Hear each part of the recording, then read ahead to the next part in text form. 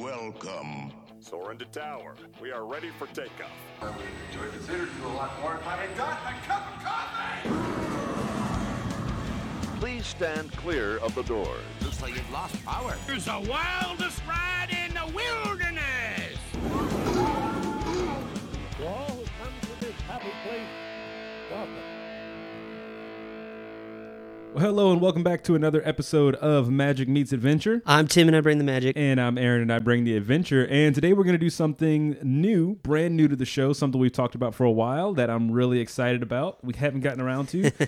One of the things that we want to cover here is the history of the universes that we like to talk about, whether that be Disney, whether that be Universal.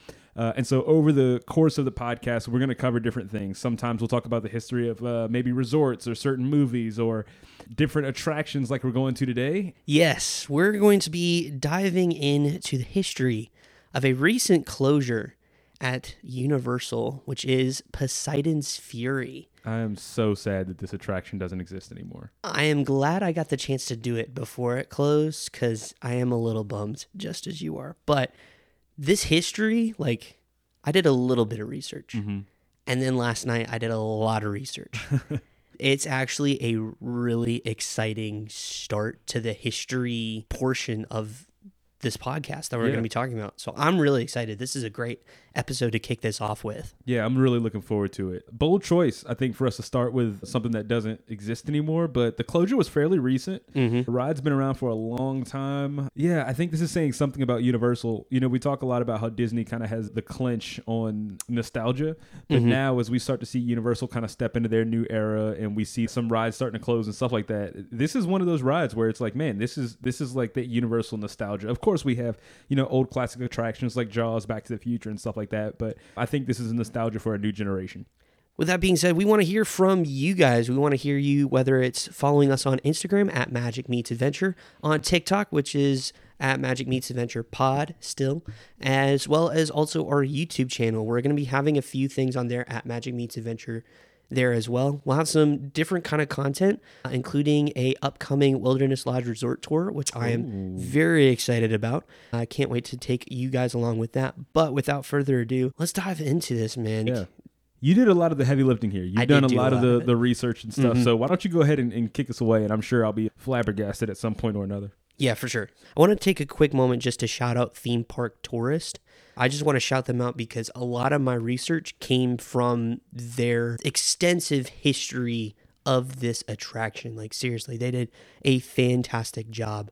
But this is a show that existed at Universal Orlando's Islands of Adventure, located at the Lost Continent, which if you go past Seuss Landing, as if you're heading towards Hogwarts and Hogsmeade, this is the land just before you reach the Harry Potter stuff. And it's a pretty cool area. I mean, it's changed a lot over the years, though, since the park opened.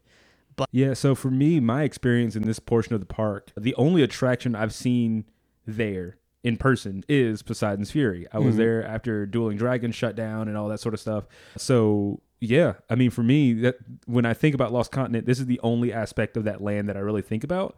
But even now, even with the attraction closed, like just walking through it, it's still like a really well-themed land, really well-themed space. I mean, they still have restaurants and stuff like that there, but you know, it is what it is. Yeah, it does have Mythos over there, and that's like one of the greatest.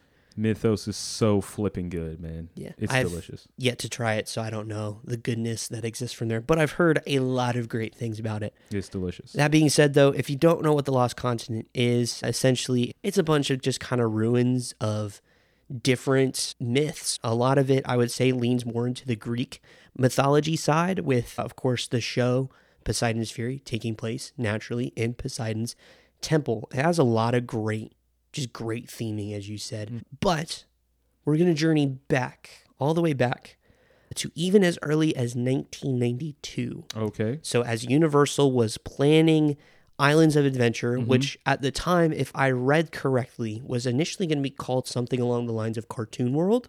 Oh, well, they lucked out on that one. They really did. And the history of how they did that, we're going to talk about here as well, because it ties into this attraction, which is insane. And so one of the earliest things that they had designed was this attraction, this show called Journey to Atlantis, which is the predecessor to Poseidon's Fury. Did this attraction ever open or no? No. So this is like the working title for this ride. And so the thought was to take guests journeying through different myths and legends in through that sort of land in the park. One of the things that would be interesting to see is that it would essentially be a show. It's been a show since the start of it. It's not like, this was a dark ride or this. And no. From what I read, it is specifically meant to be a show. As they were continuing to think through, they kind of redeveloped it with the emergence of water screens because of Fantasmic over at Disneyland, which opened in 1992. Yeah, and I could see let's say if you're, an engineer designing a show themed around water, and then you go down the street, you say Fantasmic, and you see the water screens, you're like, well, we got to do that now. Yeah.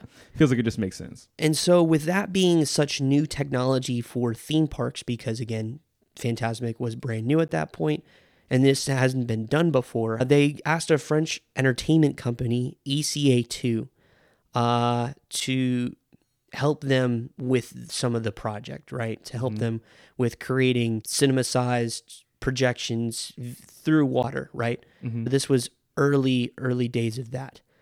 And so with this new technology, Universal would go from, hey, let's just throw a bunch of IPs together, let's throw our cartoons together, to a different sort of caption, which would be the world's most technologically advanced theme park. So the idea of just kind of like throwing the IPs together and cartoons, that was originally going to be the whole of Islands of Adventure, right? Correct. Before they changed. Okay. Yeah, cool. they were going to pull like DC and Looney Tunes and a few others. That fell through because Six Flags currently owns them, right? Which may be merging with Cedar Fair later on this year. If that does happen, we will talk about it.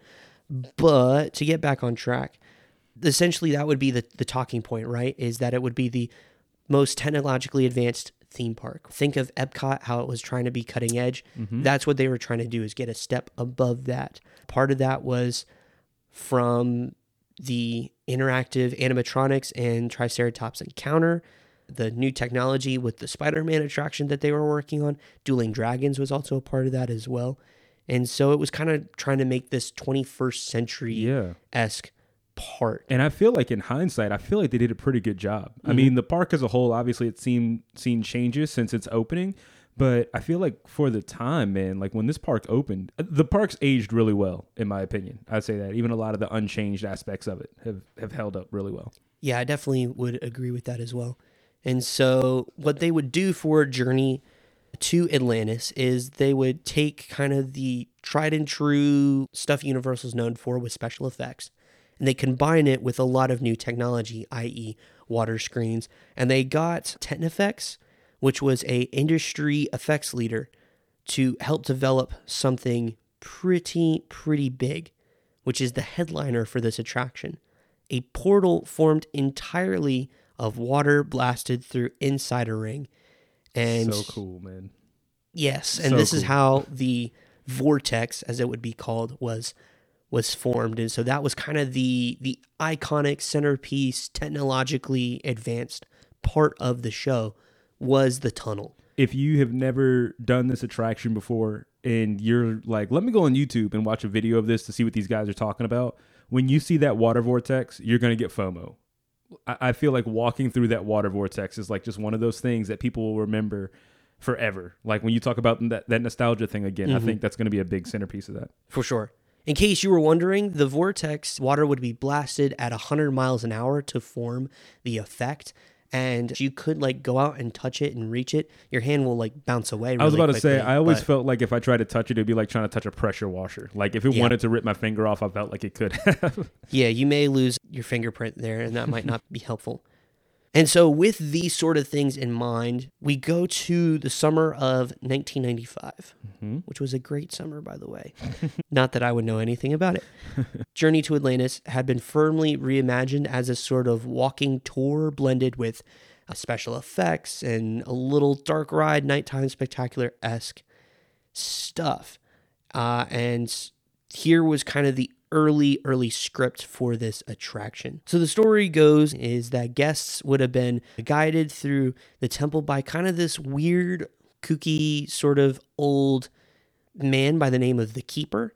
And he would kind of set up the story with just kind of his ramblings and his comedic timing.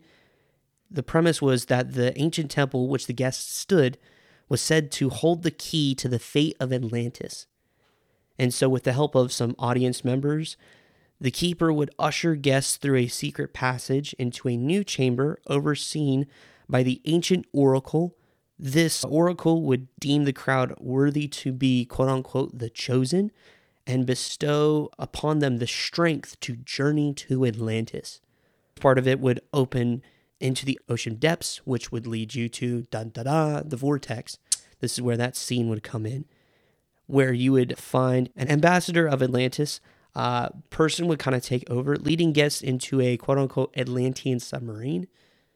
A brief simulator experience would appear to carry guests deeper into the sea, and they would eventually dock in the submerging Atlantis and disembarking to the Temple of Poseidon. The finale of the show would take place with different effects, an atmospheric, artistic, and almost abstract showing of Poseidon's rage.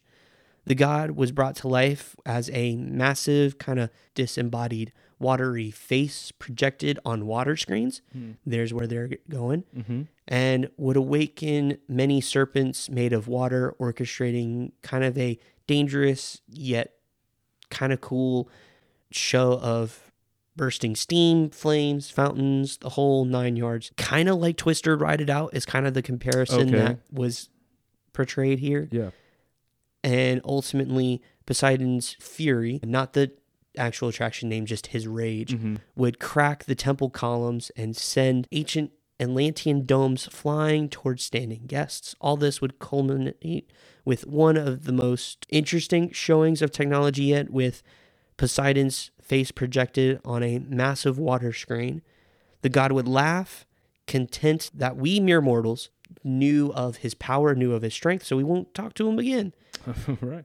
And he would kind of, with an opening of his mouth, release a fog that would blast through and essentially encase the audience of just a bunch of fog for a matter of a minute, only for some sparkling lights in the dark to open up, and ta-da, we're, magically transported back to the oracle's chamber to the other side of the vortex. Could you imagine just being one of the people that sits in a room and just brainstorms this? Like, to think of that idea, and then not only to think of it, but like, let's think of an idea that we can actually pull off. And the fact that they had that, or believe that they had that sort of technology in the early to mid 90s, like, that's amazing, man. That's incredible to me. So this was the early version, and they were set going with it, but things would change. Not necessarily to the attraction just yet. So is this still, all pre-opening, or is this? Yes. Okay, got you. So Still this never actually, that version of the ride never came to light. Somewhat. Okay. And we'll get to that in a second.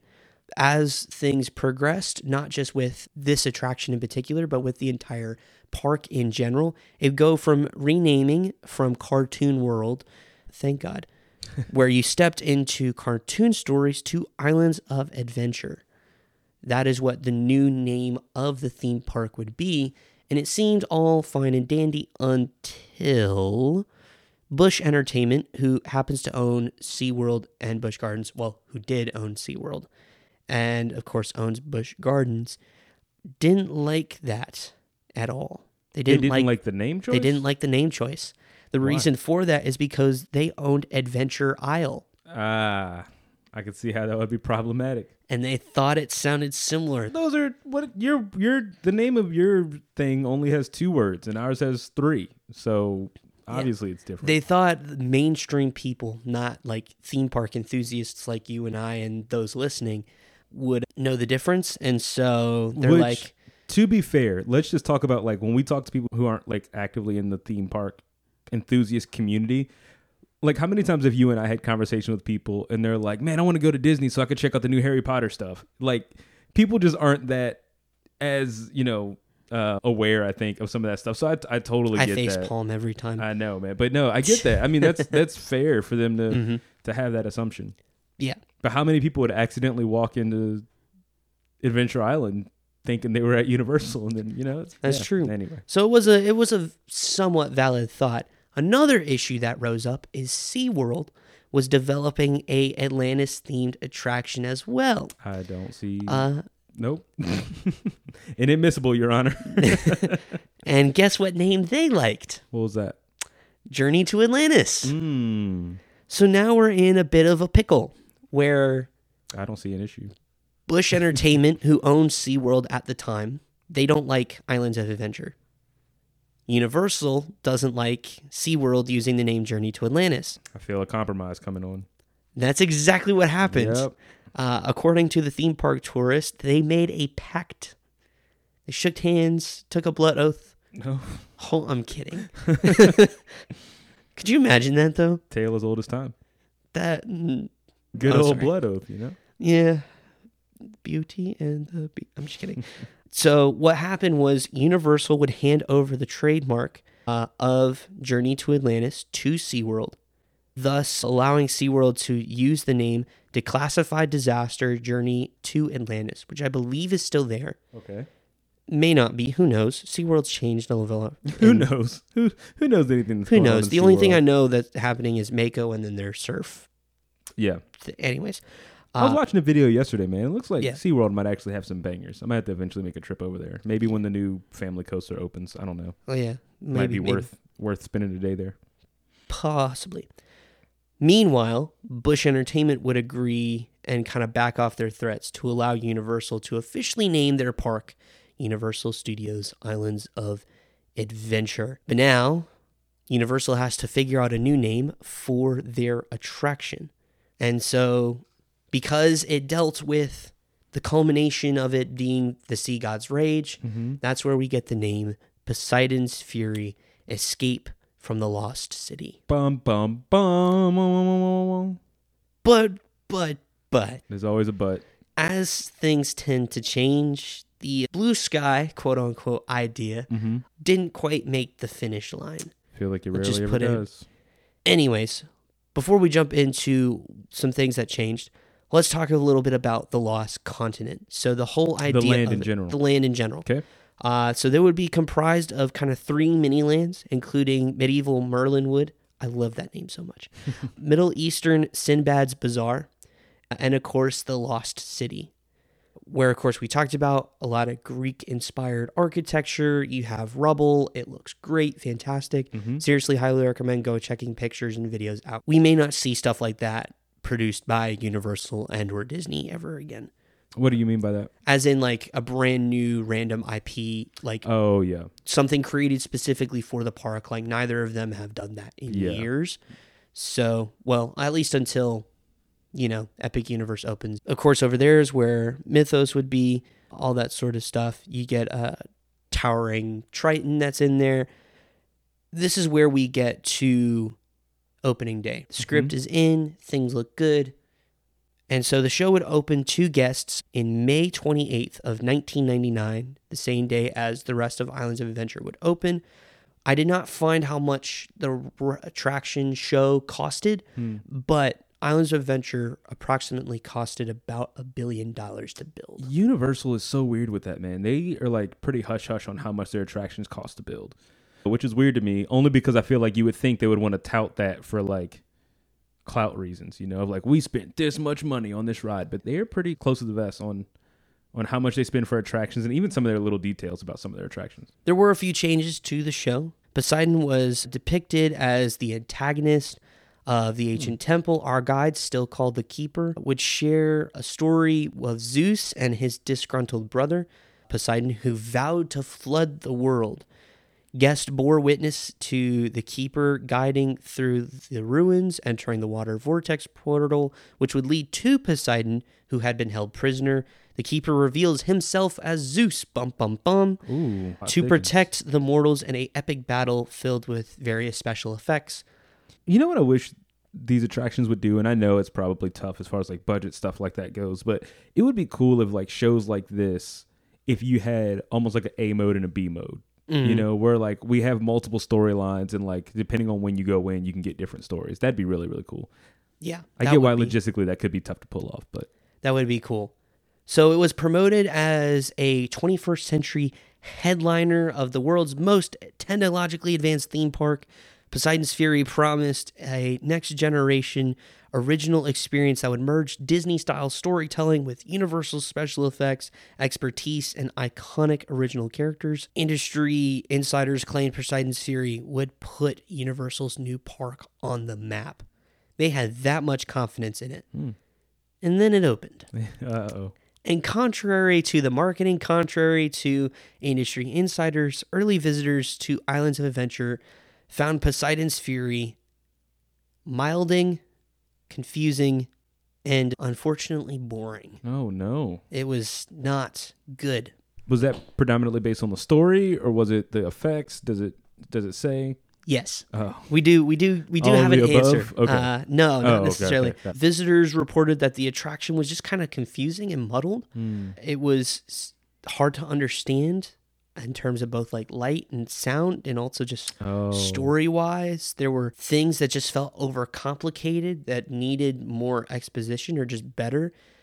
And it is just too difficult to follow. That's what happens in that brainstorming room, man. When you sit down and you have those ideas and everybody just kind of throws their stuff on the wall and then you try to create it. And yeah, I guess if you're one of the people creating it, you know what your vision is. But if that doesn't translate well to the audience, then yeah, I guess you run into this issue. A lot of audience seemed to kind of leave Poseidon's Fury kind of shell-shocked, kind of questioning like, is it over? Because then it's like one door. Oh, is it over? Nope. You got another room. And then he got another room. We heard you like rooms. Yep. So we got you a room that leads to another room. Ta-da.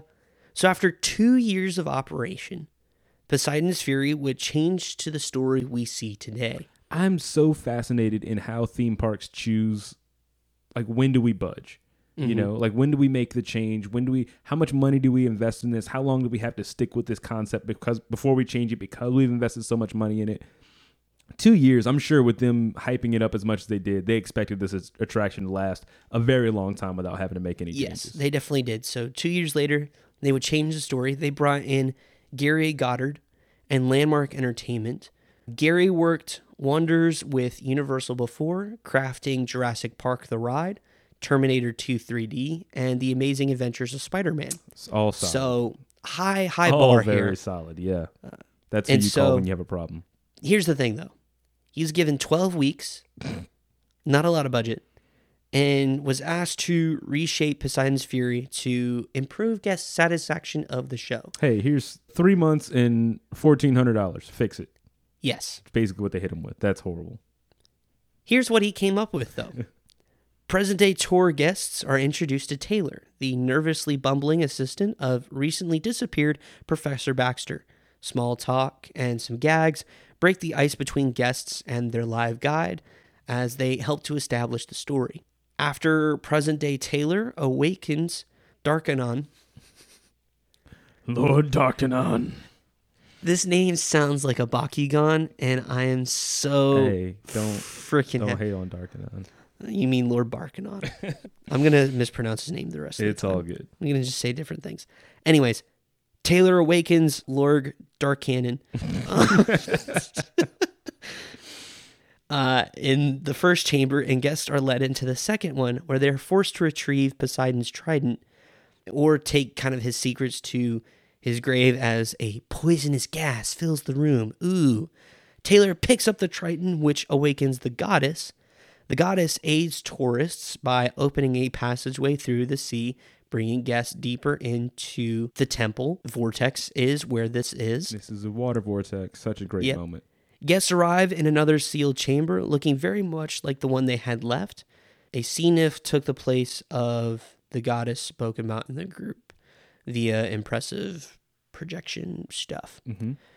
After unlocking the door into the water vortex, guests would arrive directly into the main chamber, which the climactic finale would take place. This time, instead of Zeus versus Poseidon, it would be Lord Bakugan versus Poseidon, and of course, having water and fire effects, and of course, eventually, Poseidon would win the day. Hurrah! Guests would exit.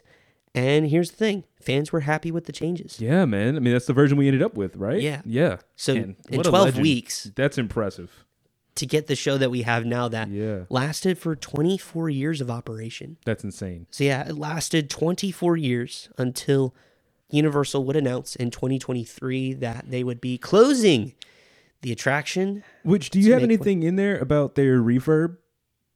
So in 2022, I think it was, or maybe it was 21, they like shut the ride down for this really prolonged period of time and gave it a refurb. So there were rumors that were starting that the ride was going to close. Well, what happened? They closed it for an extended period. And when it was closed, everyone thought, well, this is it. It's never going to open again. Well, apparently they were like, no, we're refurbing it. And so people were like, oh, great. Like it's getting a new paint job. It's getting a facelift. I think they kept a lot of the old projections and stuff to try to leave it true to the original ride. But then, yeah, I think like a year or two later, they were like, actually, we're going to close it after we just put millions of dollars into a refurb for this. Yeah. I remember that in real time. And I'm like, dude, what the heck? It was definitely weird. Yeah. But the attraction Poseidon's Fury officially closed May 10th of 2023, with its final tour taking place May 9th of the same year. Behind this part. Womp, womp, There's going to be sad music womp. playing here. The show mixed a lot of practical effects such as fire, a water tunnel, movie screens, smoke screens, lasers. It had like 200 practical effects. This sounds like something that like a little kid would rattle off. Like, we're going to build a show and there's going to be lasers and there's going to be smoke effects and there's going to be Lord Darkanon. I love that name so much and hate it at the same time. It's so good. The cheesy acting is what made it so great, man. Facts. And of course, like I said, the main feature of this attraction was the water vortex. Yeah, which there are rumors that they're going to keep. With whatever ends up going in that space, like it's something that Universal is so proud of that they want to try to keep that water vortex as a part of whatever fills that space next. So I'm interested to see. I mean, obviously that's going to be tough, you know, if they decide, you know, let's build around it. They're smart enough. They can figure out what that would look like. But yeah, I'd be interested to see if they find a way to incorporate that into whatever comes next there. Speaking of what may come next, there hasn't been anything announced as of this recording. It may get announced soon. I hope so. I would like to kind of know what is going to be in that area. Current rumors, and take this with a grain of salt, everybody, but current rumors are stating that Legend of Zelda might move into that space. That would be awesome. Which I wouldn't be entirely mad about. I know there's been thoughts that Universal wants to have Nintendo properties at each of their parks. So they're adding one, of course, with Super Nintendo World, which essentially is just Super Mario World, over to Epic Universe. And it looks like they want to try to add one to both Islands of Adventure and Universal Studios Florida. That's such an interesting approach to me. I mean, obviously we've seen them do that with Harry Potter, right? In the Wizarding World. That's really fascinating to me. I think Harry Potter lends itself well because you have the Hogwarts Express to bring you from one to the other. Man, I don't know. That's super fascinating. It'd be dope if they find a way to get like green tubes to take you from one to the next or something. That would be pretty cool. I don't know what that would possibly look like, but was there a scene in the Super Mario Brothers movie where they showed you like the inside of the tubes? There was, right? I wonder if they can figure. They're smart enough. They can figure something out. Yeah, but I mean, you know, they did well with both Japan and Hollywood as well. Yeah, just with how they made the tunnel. But here's the thing, though. The legacy of this attraction still does live on in the form of tributes. Now, I don't know if this was this year's Halloween Horror Nights or not. I believe it was. I believe it was this past year. But there was a story tie-in for Dueling Dragons, Choose Thy Fate. Merlin attempted to fight the Lady of the Lake by chanting the fury of Poseidon. And so a little reference there. There was a Mardi Gras tribute store that had a trident appear in the shipwreck room back in 2023. And then, of course, over at the port of entry during the Christmas season, there was a ornament depicting Poseidon's trident, that was hung up as tribute for the attraction in 2023 as well. And so that is kind of the very interesting, very intriguing, lots of chaos that was and made Poseidon's Fury. I am so bummed that I didn't get a chance to get one of those final tour shirts that Universal put out. Did you ever see that one? I did. It was so great. I actually looked at it the other day. I was looking to see if I could find one of them on eBay, and it was like $60, which actually isn't too bad. But I don't know. I'm not a $60 on a t-shirt kind of guy. Me neither. Well, dude, that's great. Thank you so much for doing all that research. Yeah, of course. No, that's really fun cool. to learn about. That is an attraction that, man, I love so much, and I am kind of bummed that it closed. It's weird. It's one of those things that every time I would go to the park and I would see it, it was a coin toss on whether or not I would want to go in. Mm-hmm. But if I needed like kind of a break in the day or to get out of the sun, it was a good option. But I always loved having the option. Now that it's not there anymore, it's a little sad. Also, not to mention, this show building that it's in, it's one of the most impressive facades that I've ever seen. I agree. It looks cool from a distance, but like as you're walking up through it, and there's like that arm holding the trident up, like over the scale of that facade is just so freaking cool to me. They put so much detail and time and effort. And I mean, that's what you want from these sort of things, right? That's why they're called theme parks and not amusement parks. It's just the level of detail that they put in. And I mean, it was fantastic. I am very, like I said at the beginning of our time together, I am so thankful I got the chance to do it, because it was cool. I mean, it was one of those things where I'm like, if I ever got a chance to do it again, yeah, maybe I probably would, same as you. But you know, so it's one of those things that's like, no, this was pretty cool. I'm gonna say this, and I know you might assume it's my bias coming out here. I promise it's not. Probably is. I promise it's not. But I mean, I really can't. Personally, okay, nighttime spectaculars aside, I can't think of a Disney stage show that was as elaborate as this one is. I mean, if you're looking for... a lot of them use either animatronics or it's, a screen the entire time with a few animatronics. Just the idea of like you're kind of walking through this attraction, you're kind of like a part of the attraction and stuff like that. Like I can't think of too many moments like there's a story time with Belle, when you walk through the mirror, which is like a small scale version of that, but I don't know one that, like, again, of course, Disney's crushing Universal in the nighttime spectacular game, like with Fantasmic and Happily Ever After. But like Fantasmic, okay, yeah, they run it like 2 times a night, but a show this scale to run it over and over and over and over again throughout the day with different team members acting in the roles and just the capacity. One. What's that? Maybe Festival of the Lion King. But that's just a stage show. No, that's fair though. I mean, I would consider this to be a stage show as well. You're moving through it, but no, that's fair. That's probably the next one that I would consider to be that elaborate. I think the Frozen sing-along is a lot as well. Like you think about those performers and doing that over and over again, it's a lot, but yeah. Or Indiana Jones, but then you also have like Jason Bourne over at Universal Studios Florida. I would say that's probably a little bit more of the comp there, but yeah, I don't know. I think that's super impressive to me. It was a thought. Hey, okay, it's one of those things. Did this come up in your research at all? Because there's people who would argue whether or not this was true, and it seems like there's more people who say yes, this is what happened versus it's not. But there are rumors saying that, and the timeline supports this, that Lost Continent is essentially the stepchild of Beastly Kingdom and Animal Kingdom. That you have Imagineers who worked for Disney who were either let go or quit. I'm not entirely sure, but they went on to go and work for Universal during the launch of Islands of Adventure. And a lot of the ideas, once they were scrapped from Disney, ended up becoming Lost Continent. Did you end up seeing anything about that in your research? I did not. And granted, that might be specifically something for the Lost Continent. Yeah, which is fair. But I didn't, only because of the fact that, like, Beastly Kingdom and Animal Kingdom, which I think we should definitely do an episode on. Oh, 100%. Was meant for animals because it's Animal Kingdom, right. So we're going to tackle mythical animals, so dragons, unicorns, etc., etc. Yeah. This is dealing more with like the human aspect of it. So you have Poseidon and Zeus and Merlin and some of those figures and stories, so to speak. Yeah. And so I didn't see anything, but I am sure there was inspiration. Yeah.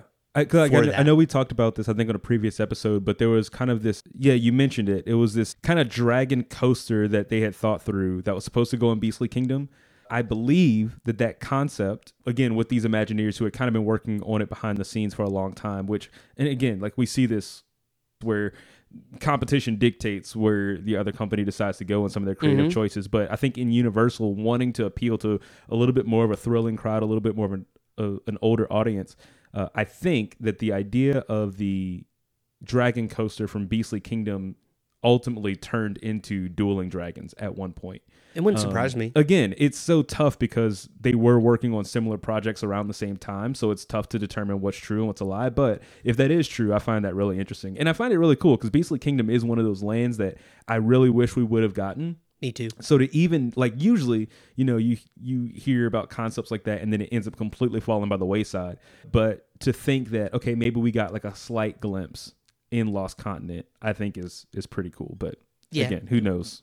Who knows the truth about that? Yeah, for sure. But dude, anyway, thank you so much for any other closing thoughts or anything that we maybe left behind that you wanted to mention? Or no, if you do want to try to check out the original pre-2001 version of the show, not the one we know and love, I couldn't find any videos on YouTube about it. I might have missed it. So if I did, let me know on Instagram. Yeah, if you find it, please send it to us. We'd love to see that. Maybe you have a home video floating around somewhere. That'd be pretty cool. That would be awesome because I know there was one linked and then it's a private video now. So can't see it. But there are plenty of videos out there on the Lost Continent, specifically on Poseidon Spherine. So if this is a attraction that you missed, or maybe one you just want to kind of reminisce a little bit about, similar to how I do with the Maelstrom, you can check it out on YouTube. Not on our page. We don't have it. Womp womp. Womp womp indeed. But there are plenty of videos out there, so definitely check it out there. Show some love to those who captured the footage of it, because this is a pretty sweet show. Yeah, it was fun. Let us know what next attraction you would like us to do history on. Yeah. That will be the next part of the history of series. So you get to dictate which attraction or land, or heck, maybe even park. Who knows? Yeah, Whatever you want to do. Yeah, if it falls in that universe, go ahead and throw it to us. That'd be a lot of fun. Well, this has been another episode of Magic Meets Adventure. We are super glad that you chose to join us again. Hey, continue to leave those reviews for us. Let us know what you think of the show. We'd love to hear your feedback on all of our channels, whether that be Instagram, YouTube, TikTok, all the good stuff. Yeah, there it is, another episode in the books. I'm Tim and I bring the magic. And I'm Aaron. I bring the adventure. We'll see you next time. Bye. And so our journey comes to an end. Guess that wraps things up. You guys did all right. Carefully raise your left bar and exit the vehicle. Oh, and don't forget to retrieve your stolen belongings. We hope that you've enjoyed your visit with us and that you will come back soon. See you real soon. Bye, everybody. We really love you. Be careful getting home.